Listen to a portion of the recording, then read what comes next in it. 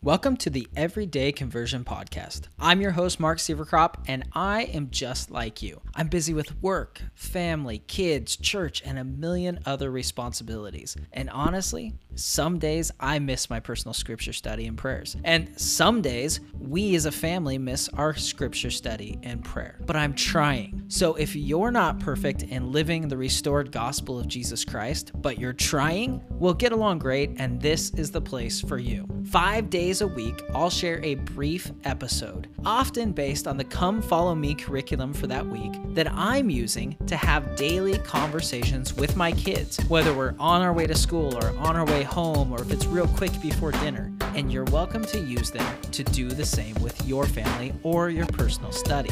Just know that the views and opinions I share are mine alone and do not represent the official doctrine and viewpoint of the Church of Jesus Christ of Latter-day Saints. Now let's jump right in with today's episode.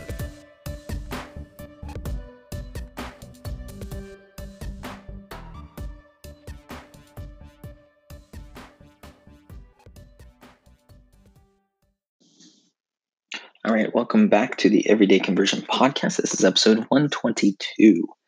And I wanted to talk a little bit, go through 1 John chapters 3 through 5. And the way my study ended as I was studying this was very different than where I thought it was going to end. As I was reading through 1 John 3, 4, and 5, in the beginning of it, there's lots of talk, kind of towards the end of chapter 3 and chapter 4, there's a lot of talk of love. And I actually had the thought, I'm like, I want to write down what love does for us. And so I did that. I went through and if you read the end of chapter 3 and chapter 4, you can pick out different things. And I got things like, if we have love, we dwell in God. We're born of God. We knoweth God. God dwelleth in us. God's love is perfected in us. We have boldness in the day of judgment. We can be as God is. We have no fear. So we found all those things. What, bud? I'm busy. I'm recording a podcast episode. Can you say hi? Say hi. There's nothing to hear. Nobody's talking. I'm just recording an episode.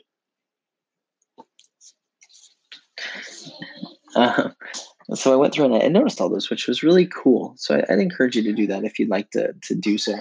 It's really neat to see the things that love does.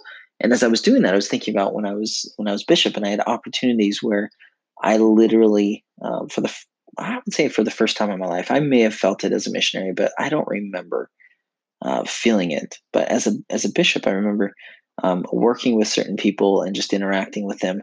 I literally felt the love of God. I felt charity, the pure love of Christ. I felt a love for the people that I was working with and serving that was indescribable. And that's really, it's so neat. And it's something that I strive to have to this day. And it's just a really neat experience. And I think it's the love that you have for your kids often is that kind of love where it's just like, it's just indescribable. You can't describe what it's like or why you have it, or why you care about this person so much. It's just innate. It just feels like it's, I don't know. I can't describe it, so I don't know why I'm trying to describe it. But that idea of, really when it comes down to it, and the one scripture I really liked was the idea of having boldness in the day of judgment. So 1 John 4:17 says, "Herein is our love made perfect, that we may have boldness in the day of judgment, because as he is, so are we in this world." And the thought I had was, if we truly love God and we truly love our neighbor, then everything else falls into place. If we truly love God, then we attend our meetings. If we truly love God, we spend time in the scriptures studying and learning of him and communing with him.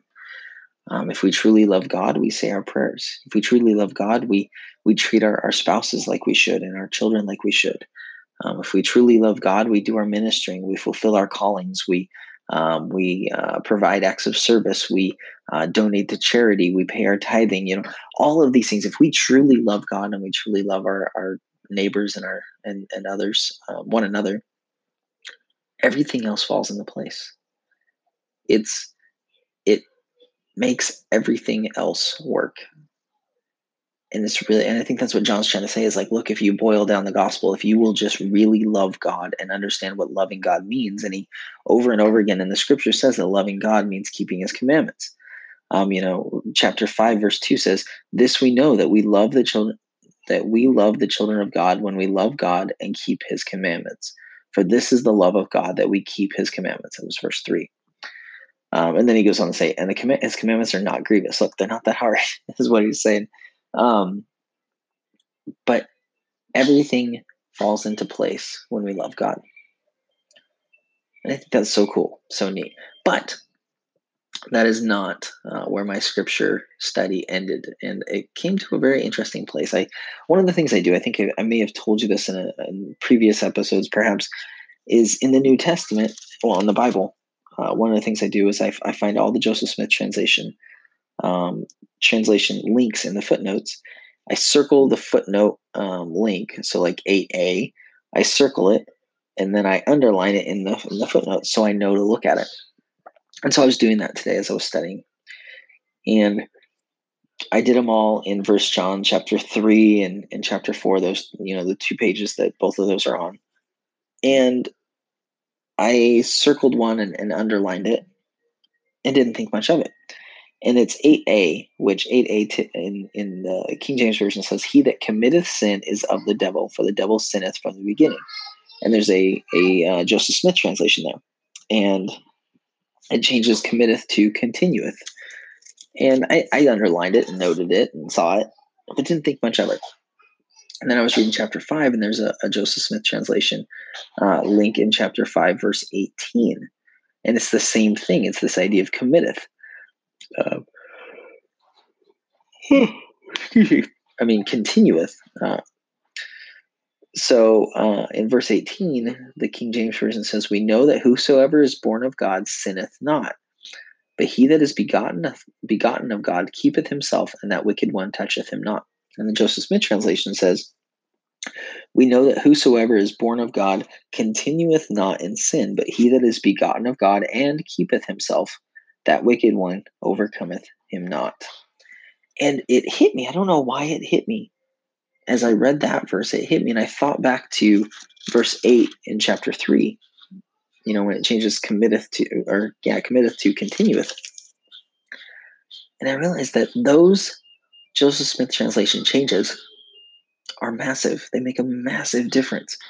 Because in verse 8, you're just verse 8 of John 3, you're 1 John 3, you're for lack of a better word, you're kind of screwed, because John says, he that committeth sin is of the devil. John doesn't say that, but the translation says, he that committeth sin is of the devil.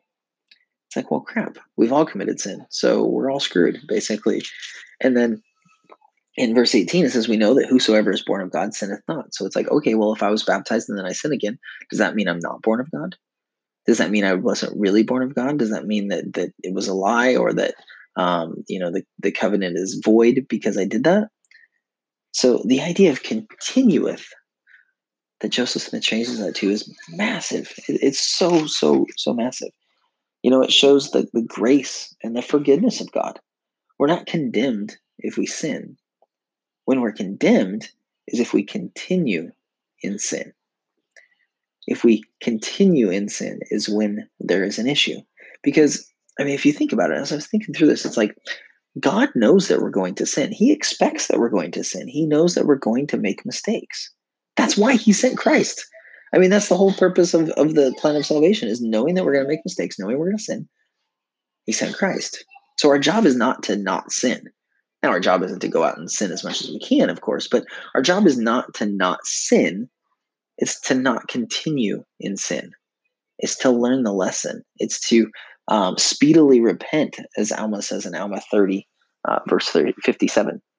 When we sin, it's our job to speedily repent. It's our job to not continue to sin. It's our job to turn directions, repent, and utilize the atonement in our lives. That's the gospel. The gospel is not to come to earth and be perfect.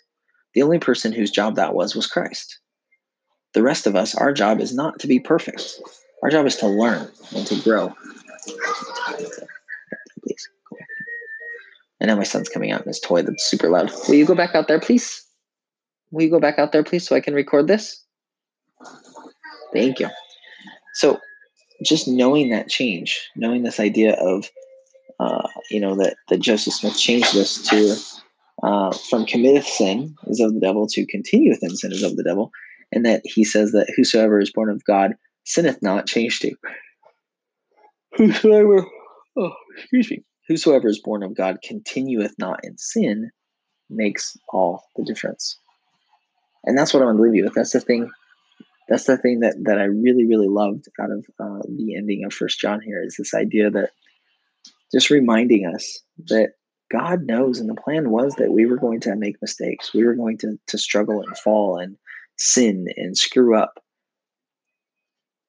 But that is why the atonement's there. And that's our job, is to repent. And how knowing that takes away the guilt and the frustration and the getting down on yourself that we all get when we make a mistake. I'm sure, I know I have, I'm sure you have too, where you make a mistake and you just get so mad at yourself and you're like, why would I do that? That was so stupid. Why don't I just do the right thing? Well, that was the plan. And again, I'm not saying that in a way that it's like, well, I'm just going to do whatever I want because that's the plan. I'm supposed to screw up. So I'm going to give it my best. I'm going to screw up the best I can. That's not what I mean, obviously. But we need to understand that when we do screw up, that God knew it was going to happen. All is not lost. God's not necessarily disappointed in us because he knew it was going to happen. I think so many times I saw people when they'd make mistakes when I served as bishop, they'd come to me and they were so embarrassed and they'd beat themselves up for weeks and weeks, sometimes months, sometimes years, because they made a mistake. Rather than realizing I came to earth to learn, and part of learning is making mistakes. And my job is to repent when I make mistakes, not to never ever make mistakes. And if we understood that, we wouldn't beat ourselves up. We wouldn't get so down on ourselves when we make mistakes. We would say, dang it, I messed up. Now I got to repent and I got to move on. And if we did that, how much more healthy is that? And how much more progress would we make if we understood the plan is that we come, we learn, we make mistakes, and then we repent. That's the important part of it. Then we repent. We don't continue in sin. We sin, but we don't continue in sin. We don't keep doing it. We don't do it with no regard for what we have done. But we know that we're going to do it. We're going to make mistakes. So that was a massive realization for me. And I think if we understood that, it would completely change the amount of guilt that we feel and the amount of, just being down on ourselves and frustrated with ourselves that we feel as we make mistakes. So I hope that helps you. I encourage you to go read, specifically those two verses, but everything around them. So 1 John 3:8 and 1 John 5:18. But all of 1 John 4 and 5 are great, and so is 1 John 3. So I encourage you to just read those. Look at what love does for you, and then consider and ponder that idea of the difference between sinning and continuing in sin, and the importance of not continuing in sin as part of the gospel.